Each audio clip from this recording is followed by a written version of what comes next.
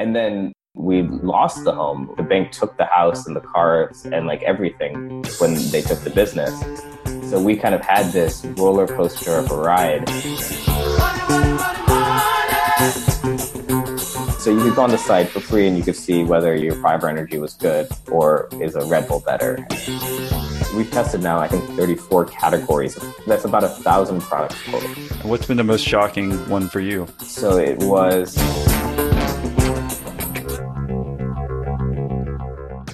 Hi, I'm Neil Thanedar. I'm the founder and CEO of LabDoor. LabDoor.com tests and ranks the quality of dietary supplements. How did you get into this business? Really, I had been working at my past company. So the first business I co-founded was a testing lab.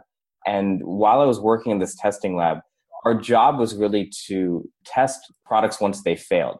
There was a recall for a product, your pharmaceutical or a supplement was being recalled. The company would come to us and be able to ask us, what's the difference between a good and a bad product? And we do an investigation and we figure it out for them. And when I really saw product after product continue to fail for all of these different reasons, I noticed that one of the big problems that we had in the market is I don't know that if I'm a regular consumer, I don't know what products are passing and which products are failing. All this stuff is happening behind the scenes. And so I would have friends, I would have my parents ask me, hey, what product should I buy? Should I buy the brand name product or should I buy the generic? I knew just because I was inside the lab, but I really wish that there was a way that everyone had that same information. So that was really where LabDoor came from. The idea of let's build a independent lab where, every month we would go to the store, we'd buy all the products on one shelf, we'd test them, we'd figure out what's the best and worst products, which products are failing. Consumers would be able to use that information to buy the best products. Was there a specific instance where you decided you were going to go ahead and make this company to help out consumers? There was one really kind of key moment that I remember, which was just my mom asking me for help on what product she should buy. And it was a pharmaceutical, actually. Because of that, when you buy new medicine, there's just 10-page pamphlet that comes with the product. And it's like all this small print, and it has this really complicated scientific medical language. I'm just trying to go through this, trying to explain it to her. I just realized that if it's this hard for someone who's in the lab, who kind of has this science, for them to make this decision, then it's going to be way harder for anyone else. So there just had to be a better way. There had to be an independent, trusted source of information for these types of products. Do you have any family background in this space? Yeah, so my dad ran testing labs my whole life. When I was born and raised in St. Louis, Missouri, when I was 2 years old, my dad was a PhD chemist and he quit his job and he decided to start his own lab. I watched him grow these labs my whole childhood. I would go after school on weekends and watch him work. And I just love the science. It's just such a fascinating kind of chemistry where you can almost take anything from like a plastic to a pill and try to figure out exactly how much of every individual ingredient is in this product. And you can use that for all sorts of things. You could kind of reinvent the product and make it better. You could figure out if there was something contaminated in it. You could try to compare products to figure out which one's better. And I just love that science of it. Over time, really wanted to build a business like that myself. So that's really kind of where my whole kind of career went from there. Okay. So just growing up, you were around it enough that you had dreams when you were, I guess, maybe a middle school, high school, that you wanted to do your own lab as well? Yeah. So I always wanted to start my own business and I always knew it was going to be in science. When I went to school, I went to the University of Michigan. I got a molecular biology and a business degree. And I put those two together because I wanted to invent new products, new medicines. I really wanted to be in that kind of formulation business. One thing just really changed during my college, which was the 2008 recession. So I was a junior in college. My dad's businesses, he lost control of all of his testing labs. So kind of over a 1 or 2 year period, he went from having kind of, like 10 labs all over the country to having nothing. When we were trying to figure out, like, what do we do? Do we still have like money for school? What are we going to do after school? What's like my younger brother going to do? Most obvious answer for us was, well, we know how to make a testing lab. Let's make a lab. He moved up to Ann Arbor, right next to my college campus. And we just prepared on making it a new lab. Like right after college, immediately after I graduated in 2010, he and I, just the two of us, started working on, let's try to find a lab, let's try to find a location, let's try to find equipment. And we just started from scratch together. from that point on, really, we kind of built a really similar business, but just really focused on that kind of testing. And so I got really deep into the science of it in a way that I maybe not expected. I got to work with these companies and figure out kind of what's the failures and what's the problems in the market. And kind of that process of starting a business from scratch with my dad, really understanding what the market was, but also still kind of being an outsider. I didn't necessarily plan my whole life to be a testing entrepreneur. I just wanted to be in business in general. Then when I got forced into this industry, I kind of saw it from that perspective, and I saw what could be different. And I thought that there would be a great way to have a consumer testing lab and how that would really change the market. Let's talk about your dad. You're talking about he lost control. Were they just not making enough money and they had to close down all the other labs? And you were saying they were in St. Louis, Missouri. Did both your mom and dad move up to Ann Arbor, Michigan, where University of Michigan is? Yeah, so my parents ended up both moving. Really what happened with my dad's businesses was it was just bank financing. So the businesses were doing fine. They actually still run to this day. Some of those businesses are still operating and doing really well. But there was just a couple month period where if you were losing money, the bank kind of got really nervous. A lot of companies really went under all at the same time. It's tough that it should have been kind of the exact time for kind of banks to give businesses more time. If a lot of businesses like this one probably had gotten 6 months or a year to get out of it, they probably would have. But it's just a really tough place where kind of a lot of these banks really kind of shut down and took their money back at the worst time. Is that hard for you, or were you the only child? So it's me and my younger brother. I think my dad did a great job of really trying. He really took it on as his job to take that on his shoulders. It's tough on everyone. For us, it was really interesting because we kind of grew up in really humble background, right? So like we started, when I came home from the hospital, I came to like a 1-bedroom apartment, and we were in St. Louis. And over kind of my childhood, my dad's business did really well, and we started seeing a lot of success, and we bought a nice big home and all of these things. And then we lost the home. The bank took the house and the cars and like everything when they took the business. So we kind of had this roller coaster of a ride over kind of my childhood, the first 20 years of my life. It almost kind of separated money from us. Whether we had money or we didn't have money, we got very used to being the same person, essentially. I think that experience has really detached money as kind of a main motivator in my life. The only time that happened was really right when you were going to college. So he had just slowly built up all of his businesses over that 20-year period. And then when you went to college, it's basically when it went down. It was doing great all the way through. Like when I went to college, it was probably at its highest moment. And it was the difference between when it was more about kind of the rules of that bank loan. If the company had a couple bad quarters, they could lose control. So the business didn't die. It just changed control. That was also a tough lesson for me. And I kind of just learned kind of funding. There's just different funding mechanisms too. Like this business at LabDoor, we went and took angel and VC money. We didn't take any bank financing. There are just different financing structures. VC funding can give you a lot more flexibility to try more things. There's a lot more ability to pivot and move and change the business if you need to. But banks are a lot more inflexible in that way. Yeah, that's perfect. I wanted to bring out anything else maybe that you've learned before, I guess, right as you're starting this business with your dad. You said one of the things is the financing part. So you hit on a little bit of it, but do you want to hit on anything else that you might have pulled out from there with your dad? I really think it's kind of the motivation to keep picking yourself up and keep working. There's so much about entrepreneurship where you are going to fail. And sometimes you're going to fail because of external factor. Like someone else is going to stop believing in you. The market's going to crash. Something's going to happen. You're going to lose control. Your job as an entrepreneur is just to keep going, is to keep playing. I think about it almost like a professional athlete where like, even if you're Tom Brady, 15 out of your 20 seasons are going to end with a loss, and you have to pick yourself up and get ready for the next season. And that's the job, right? The job is there's going to be a lot of losses along the way. So you have to just kind of keep going. And that's the only way you get to a win. From there, let's go ahead and talk about when you graduated. Right when you graduated University of Michigan, is it like the next week, the next couple of weeks that you're starting the new lab, or were you kind of doing that as a transition while you're already in school? While I was in school, we would just, with my dad, we'd just do these like long hour plus long calls. I would just pace around the library and we'd talk. And so that we'd prepared for it so that basically I graduated on a Saturday. On a Monday, we were like ready to work. So we were looking at lab locations on that Monday. It was just, we needed to do it. It was both my first business and kind of his only business. We were all in. We found a really great lab location. We found some used equipment. So it turns out a lot of other companies had gone down, especially in Michigan, all at the same time.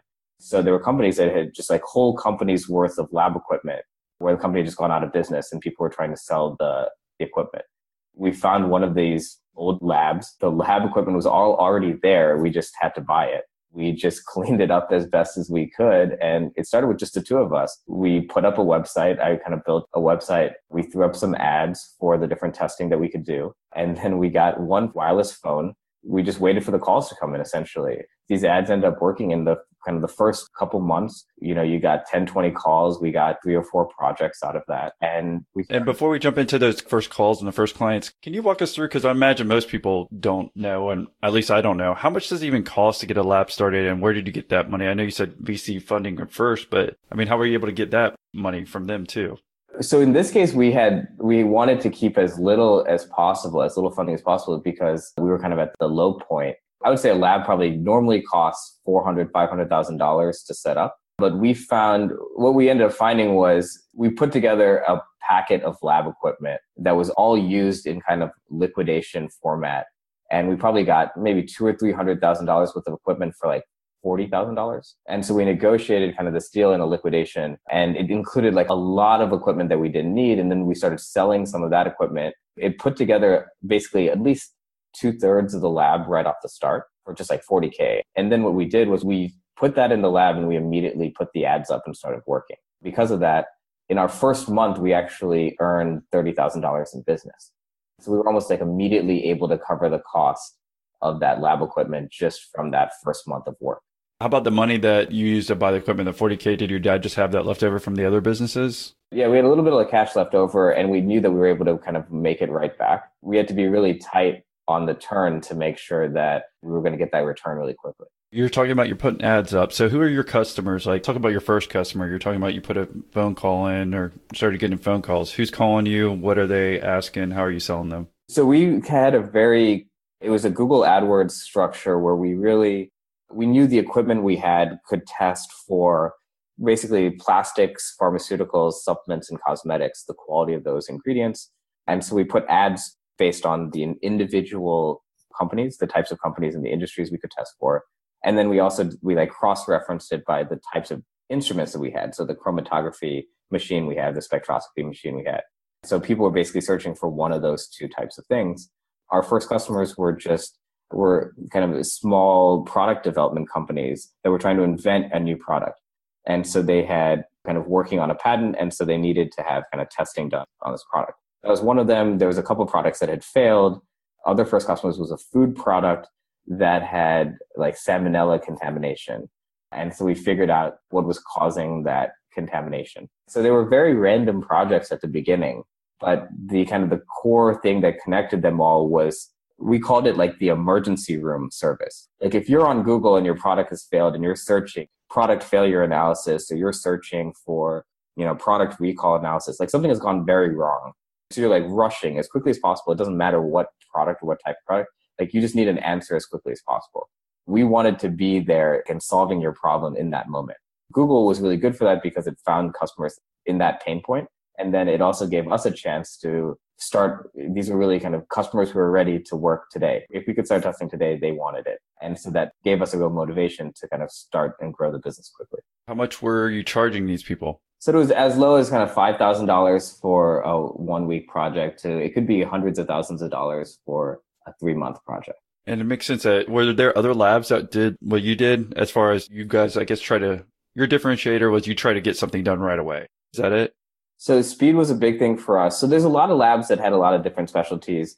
A lot of testing can be done very slowly for cheap. Even like local university lab, if you wanted to partner with them, if you could wait 2 months, they could do some testing for you for really cheap. But if it has to be done tomorrow, that was one thing that was a specialty for us. The other big specialty for us is like, if you go to a university lab, you'll have to ask for exactly what the answer you want to find. So like you could show up and you say like, give me exactly how much caffeine is in this product. And a lab could tell you that, like any lab can tell you that.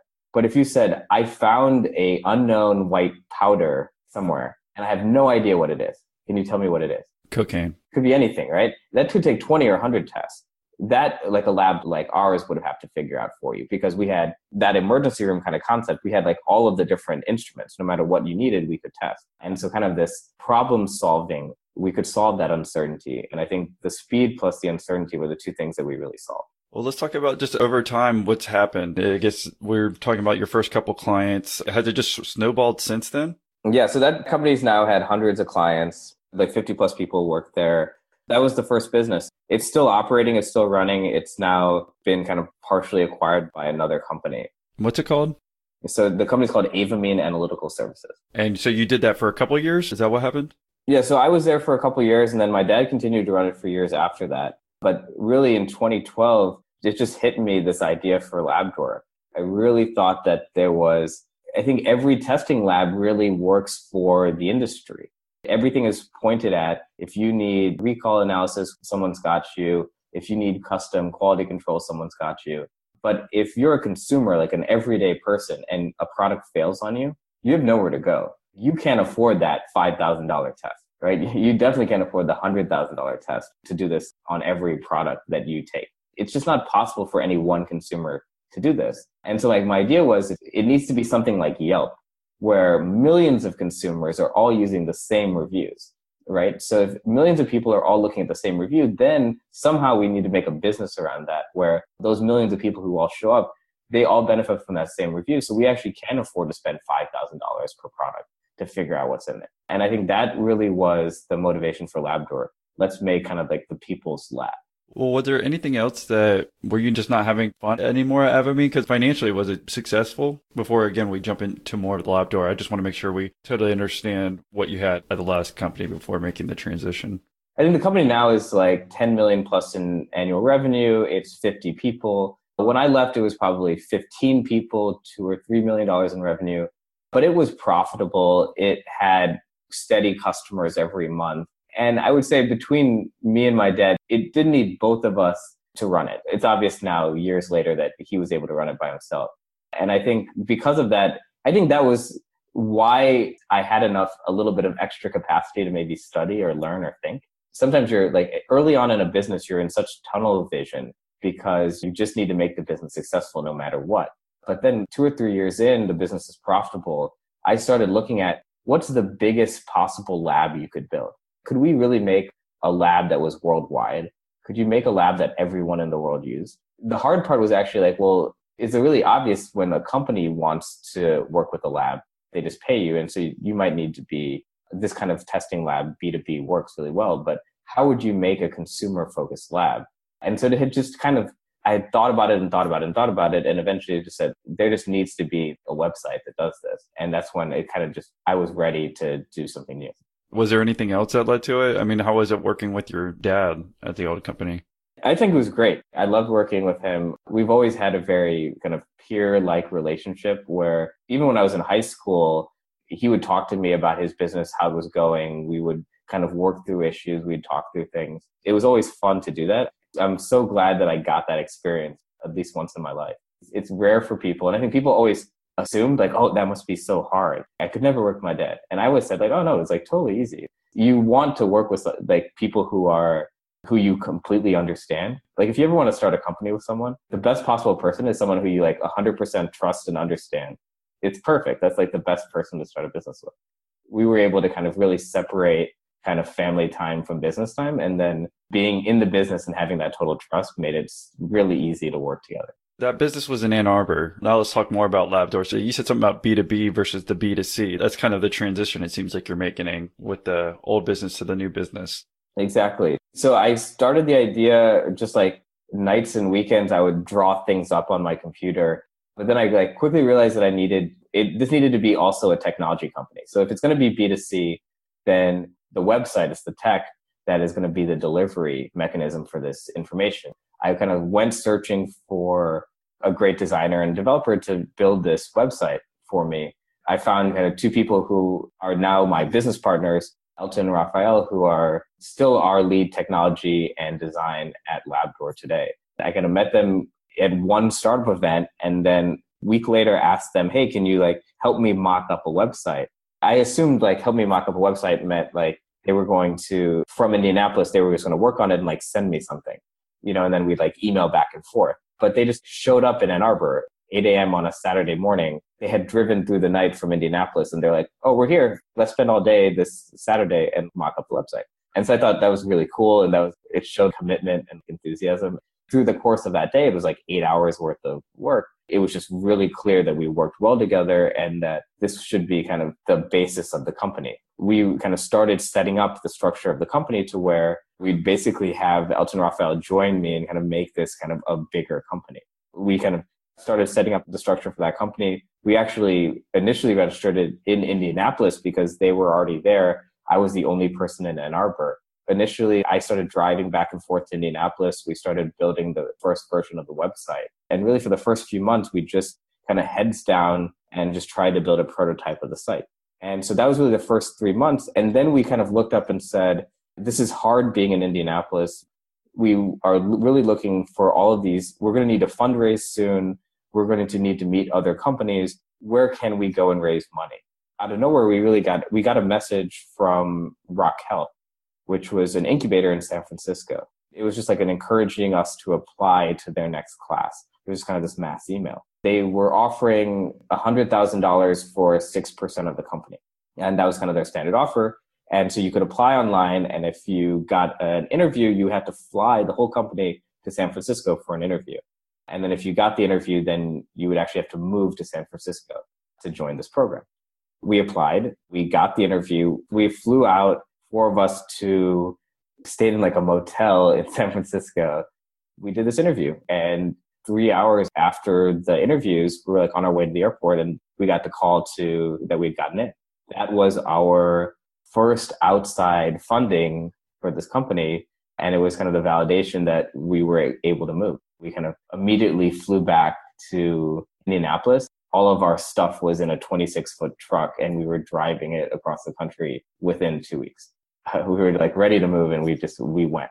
That was really kind of the start of our business. Our business has been in the San Francisco area ever since. What'd that feel like to get that call? I mean, were you expecting yes or no? Or did you just think there would be no chance? What was your predictions? It's a funny story. We actually had gone to, so it had been it was a multiple interview process, like 3 or 4 interviews in like a 2-hour process. We had a couple hours to spare before the flight. And so we all like went to this restaurant. I don't know if you've ever played this game. Everyone puts their phones in the center of the table and you stack them. The idea is like no one should be on their phones during this lunch or this event. And so like the first person that touched the phone has to buy the meal. That's the game. We're sitting there having lunch and like my phone rings. Oh no, should I pick it up? Should I not? It's probably Rock Health. We've got to pick up this call. And so I grab the phone and I pick it up, and actually like I pick it up too late and it goes to voicemail, and I like call them right back. And it's like, oh yeah, it's Rock Health. Like you've been accepted. I came back and I bought the meal, and we had like tequila or something as part of that meal. It was a shock. Like we'd gone from really not even thinking about San Francisco, not knowing who any of these investors were, to kind of like in a 3 or 4 week period, we were just in the middle of San Francisco with one great investor, and we were meeting all these other companies who also got into the same program. It just jump-started us into San Francisco, into this startup world. It went so quickly. It threw us into the process. So within 2 weeks, you're driving a U-Haul truck across country. Tell us about the difference in like lifestyle. What was that like, and expenses in San Francisco comparatively to Indianapolis or Ann Arbor?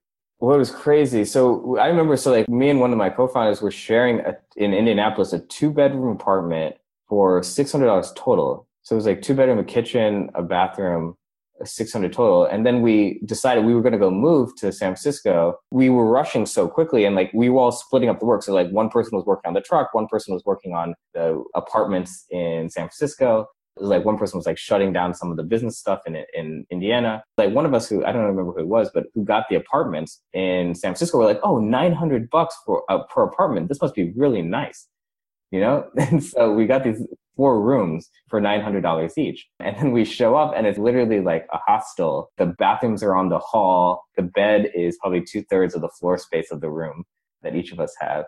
And we're just like shocked that this is what $900 buys you. And that experience of like how much space $600 is in Indianapolis versus $900 in San Francisco was our first shock. Then our office was also very interesting. So we were living like right on the edge of Chinatown in San Francisco. And then our office was actually Rock Health's office, their first one. And that office was in Chinatown on the 3rd floor of like, you'd walk into like a scarf shop in like the most touristy corner of Chinatown. take this hidden elevator up to the third floor. And then this was where the office was. So we had this great experience of just walking from our hostel to this through Chinatown, like past all the tourists into this little office in Chinatown. And that was our day to day. It was exciting. And you had, 10 other companies that were doing the same thing with you. There was just this energy of, like everyone was in that office 9 a.m. to 9 p.m. every single day. Like you had people in there.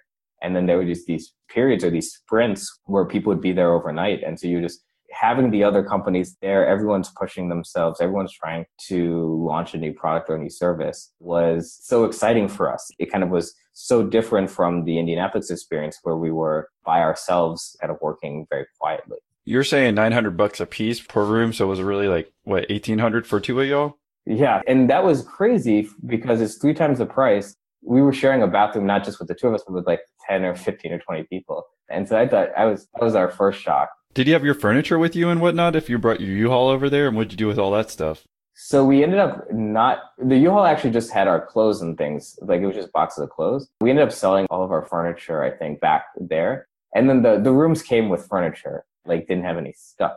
And so we got very light very quickly. I loved that experience because it also everything was changing so fast in life, but it was also like everything was so new. Like you're meeting so many new people. There's so many new experiences. I've lived in the Midwest my entire life, and San Francisco is a totally different world. How much everyone else thinks about business here is very interesting. I'm like a total business nerd. Like I love thinking about, what new businesses are starting, what new ideas do people have. What awesome podcasts are out there. Yeah. I mean, I love kind of listening to just how do people, like the biographies of how people get started. In San Francisco, just everyone else is also interested in that. And it's like self-selected. People who have moved here wanted that experience. They wanted to be around other startups. They wanted to see the biggest and fastest growing things. And so it becomes fun to be around that. Just like, it's just more energy. It's like you want to go faster because everyone else is going faster. When you were moving your company out there, were y'all generating revenue yet? No. So we were just like a prototype website at that point.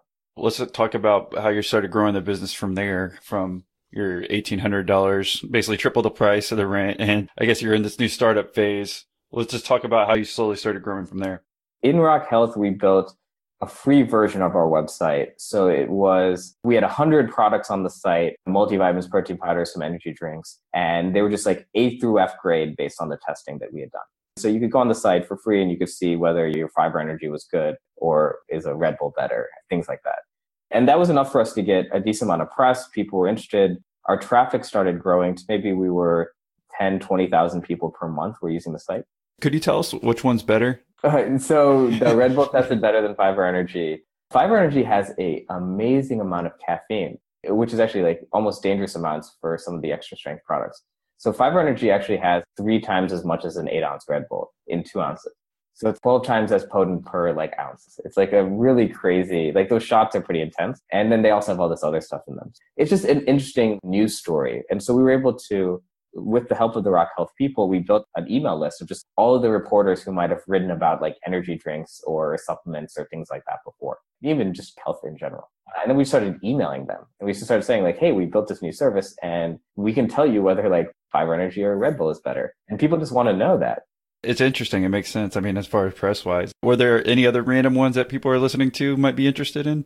Protein powders were really interesting. There's like Optimum Nutrition and BSN Synthesis are 2 really popular products, but we tested them in respectively like 45 and 65% protein. So they're like not the most protein-rich products on the market. They just happen to be the most famous brands. The same goes for muscle milk. Muscle milk's like 45 or 50% protein. We would test other products on the market, products that you've never heard of, but they'd be like 70, 80, 90% protein. The first rankings we did was for protein. So we actually ranked the products by how much protein they had in them.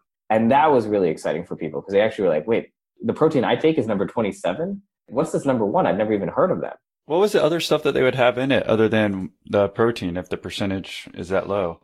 Maybe in a 25-gram scoop, there might be like 5 grams of carbs and 5 grams of fat in there too. Okay. Instead of if one product was 25-gram scoop and it was 22 grams of protein, 1 gram of fat, 2 grams of carbs, that's a totally different product. That's a much better product for most people. But there's no way to know that really. Like you don't have a lab, like you can't do that testing. And so you just trust the brands. And I think that's what we were noticing in the space. Once we built our website and started talking to customers, we found that customers were very attached to their brand. So it's like I've taken this brand for 5 years or 10 years. It's always worked for me. If you tell them like, hey, there's something that's better, one, there's some skepticism like, oh, who are you to say that?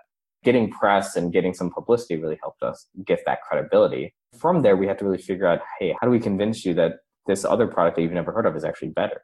Those rankings for each individual category was how we did that. I think that's smart. Okay, so you have protein powders and energy drink. Those two are big things that would get you press, I think. Is there anything else?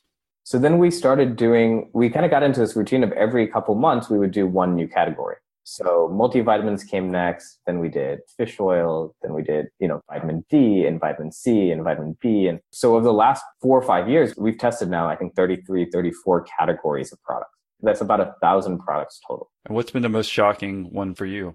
Probiotics was really interesting because there are some probiotics had died on the shelf. So there was like 0 active ingredients. The active ingredients are living in that case. So if the active ingredients die, like it didn't work. And so that was the craziest one. It's just like active ingredients can just die in the product and you might not know. We did a lot of testing on probiotics the last couple of years and really said, hey, some of these companies that are big brand name products don't have as much probiotics as you think they do. And what are probiotics if people don't know? So probiotics are digestive enzymes that are going to help you with your regularity and kind of digestion. They're kind of usually in pill format. They are actually living organisms. They're going to actually help your gut health, especially if you've been taking kind of antibiotics or other kinds of things that have affected your microbiota. You might have lost some of that natural gut health. And so some of that comes from probiotics help you regenerate that. So when you moved out to San Francisco, did you have to set up another lab to do all this? Because you said you were in a startup space with some other guys, right? What we did with this business was we realized that we wanted to get the website right first. And so what we did was at the beginning, we just put all of our resources into the website. We all worked on the website. And then when we needed testing, we would just send it to a lab. So there's labs all over the country. So we knew what we wanted to test for. The nice thing about supplement testing was it was actually much more standardized than the testing that I did at my old lab. So in my old lab, like one day a plastic comes in, one day a pharmaceutical comes in. But in LabDoor, it's the same products every day. For a whole month, all we're going to do is testing protein powders. Like the next month, all we're going to do is test vitamin D. And so it was actually much more standard testing. And so it was easier to send it to any lab and get it tested.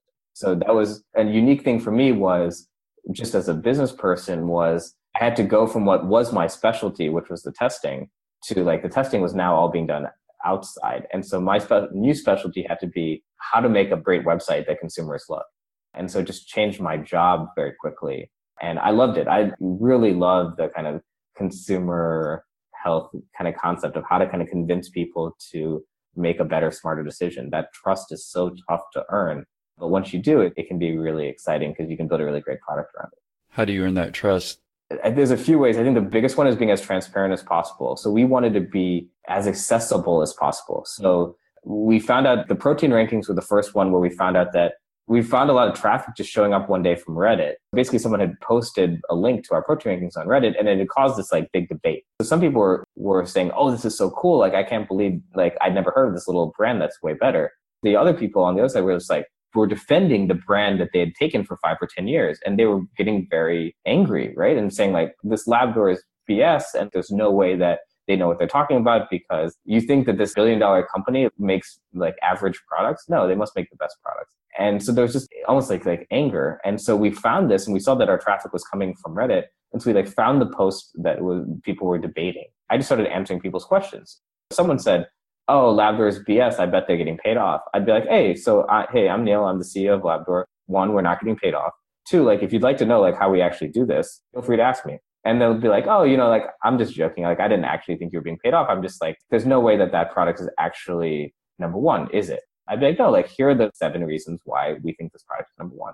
They might be like, well, that's kind of reasonable, but I think number 5 is wrong. I think artificial sweeteners shouldn't be penalized because they're not actually that bad. I said, well, that's kind of your opinion. But as long as you generally understand that this is how we do the testing. We didn't 100% convince everyone 100% of the time, but I actually ended up over the course of like a year answering over 1,000 messages. We've actually answered thousands of posts.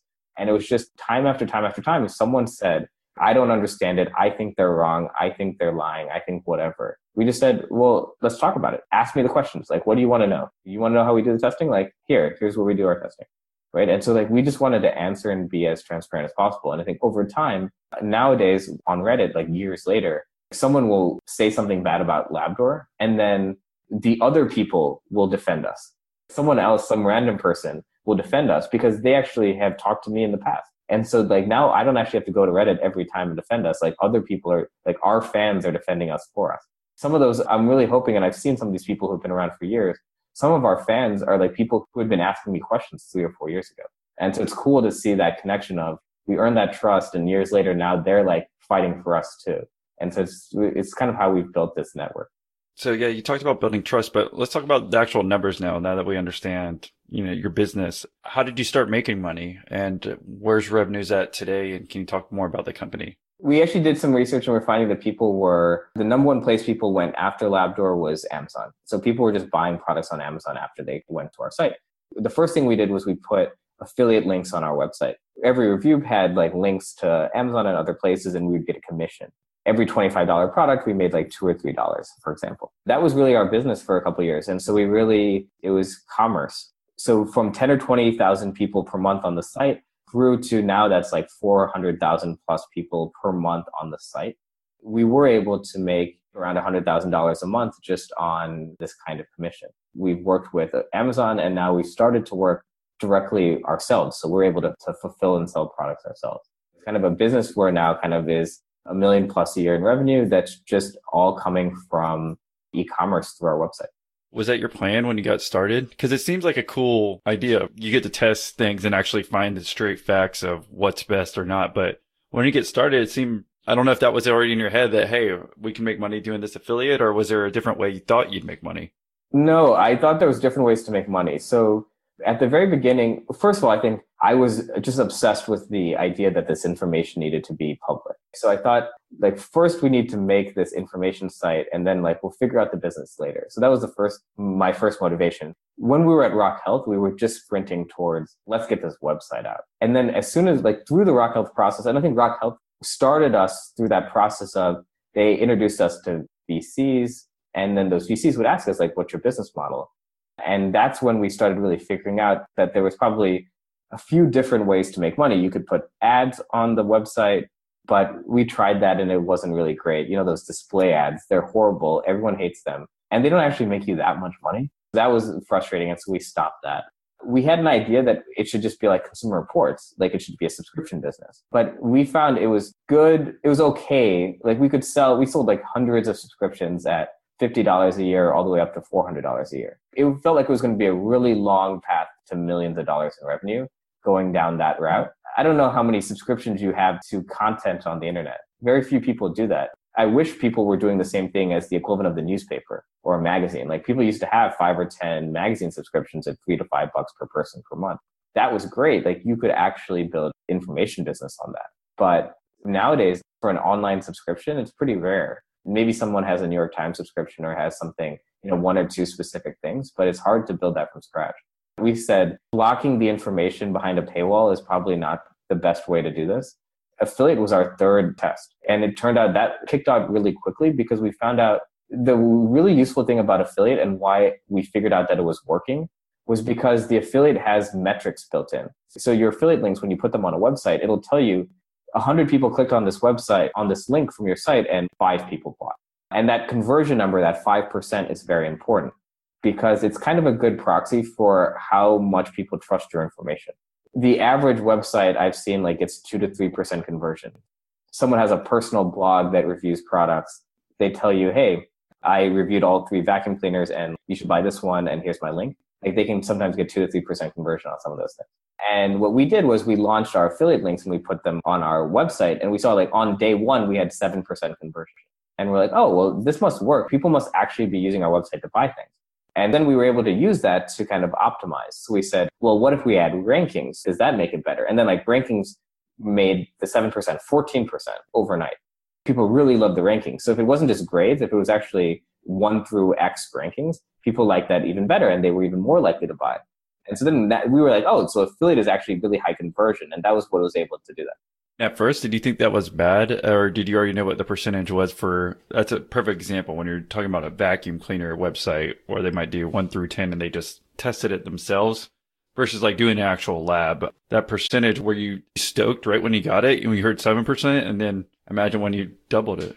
Yeah, 7 was like, oh wow, like we have something here. Yeah. And then it was also cool because then you could like optimize. So every month you could see that number go up and you knew you were doing something right. At our peak, we've done as high as like 21, 22% in some months nowadays. So that's the power of, if people trust you and they understand what you're doing, it works. That gave us something to optimize for. What do you see for the future for you and the company? Well, one, I think we need to test more and more types of products. So I think that the biggest thing that we need to be able to do is, I need to not just be testing supplements. We need to be testing food products. We need to be testing cosmetics. People ask us to test pet products all the time. Like everything that we do for human supplements and food, we need to be able to do for pet products. And so just testing more products is kind of the one big axis that we need to work on. And then I think we are now looking at kind of how do we get deeper and deeper into commerce. Let's say you're not buying your products online, and the vast majority of people are not buying their products online. They are buying their products in stores still. Last I checked, I think it was 9% of supplements are sold online. That 91% that's sold in stores through distributors, that is what we're trying to figure out. How can we make that experience better? And I always thought about, you go to a liquor store and the Wine Spectator scores, those like 91, 92, 93 scores that are on the shelves. One of the big things we want to do in the next year or two is really start integrating LabDoor scores and testing into retail itself, so that if you were in a store, you could like scan a barcode and figure out exactly what LabDoor says about it. You wouldn't have to actually go online and go to our site. And for us, I think it's more products and more ways to find us and find our information, kind of the two ways that we continue to grow. Looking back, what do you think has been the hardest thing for you to overcome, and what advice would you have for entrepreneurs based on that? Our hard thing was, I think, trying to figure out our business model was very tough. What I told you about how we separated the idea or the product from the business model, and we did the product first and then we did the business model. I feel like that's like the romantic way to do it. It's almost like an indie band or something, right? And like you didn't care whether you made money or not. You just wanted to make a great song. That's how we were when we started this company. To an extent, we were very idealistic. And then we had to like kind of force a business model on top of it. And that was hard. We didn't really think about the two together. If I look back, it might have helped us. We would have gone a lot faster if we would have thought about those two things together. So that would be probably my biggest advice. It's really hard to build a great information business on the internet. It's really easy for people to like get your stuff for free. If a lot of stuff is going to be free, if you're doing a podcast and it's going to be free, if you know your ad model, you know how many customers you need, how many listeners you need on every podcast to make ads worth it, then that's fine. Maybe you find out that like this is going to be a hobby and it's not going to be, you don't need to make money for it. It's like a branding business. And there's all these different ways you can do it. But if you go in upfront knowing what you want, I think it makes you a lot smarter and it makes you a lot more foresighted. And I think the one thing that I did was I was very idealistic about it. And I jumped in not thinking about the business. It probably took us maybe 2 or 3 years longer to figure that out than we would have if we did it all together. We appreciate you coming on and sharing it. Is there any other last words of wisdom you'd want to leave the listeners with? I think one of the things that I've always told people when they ask me should I be an entrepreneur? Is this something I want to do? I would just remind people that there's a lot of different types of entrepreneurship. People always kind of look at what I do now as entrepreneurship, which is it's a tech company that has a website and that's how people find me. A lab is an entrepreneurship. Running a testing lab is an entrepreneur. Running a fitness studio is being an entrepreneur, right? Like running a coffee shop is being an entrepreneur. There's so many different ways, running a podcast or running any independent websites being an entrepreneur. Being able to do this and seeing how many different ways there are to be an entrepreneur, I think is a valuable exercise. Thinking of all the possible things that you could do instead of trying to kind of limit, hey, just what happens in Silicon Valley is entrepreneurship. Because I think I really wanted to have the broadest possible definition of if you work for yourself, you're an entrepreneur, and you've got to be able to just put yourself in a place where you find whatever you love. I think that's important that what you're saying, because this is going to happen more and more with people. I think they're going to become more independent contractors. The guy who mows lawns is an entrepreneur, right? He might not think of it. Just because he didn't start up a company online or, actual business doesn't mean he's not an entrepreneur. That's part of the reason we try to talk to a lot of different types of entrepreneurs who are in different industries so we can just pull ideas from them. That's why having you on and all the different type of entrepreneurs we do have on is super helpful. So we appreciate you sharing your story, Neil. Absolutely. Thanks for having me. All right. Thank you.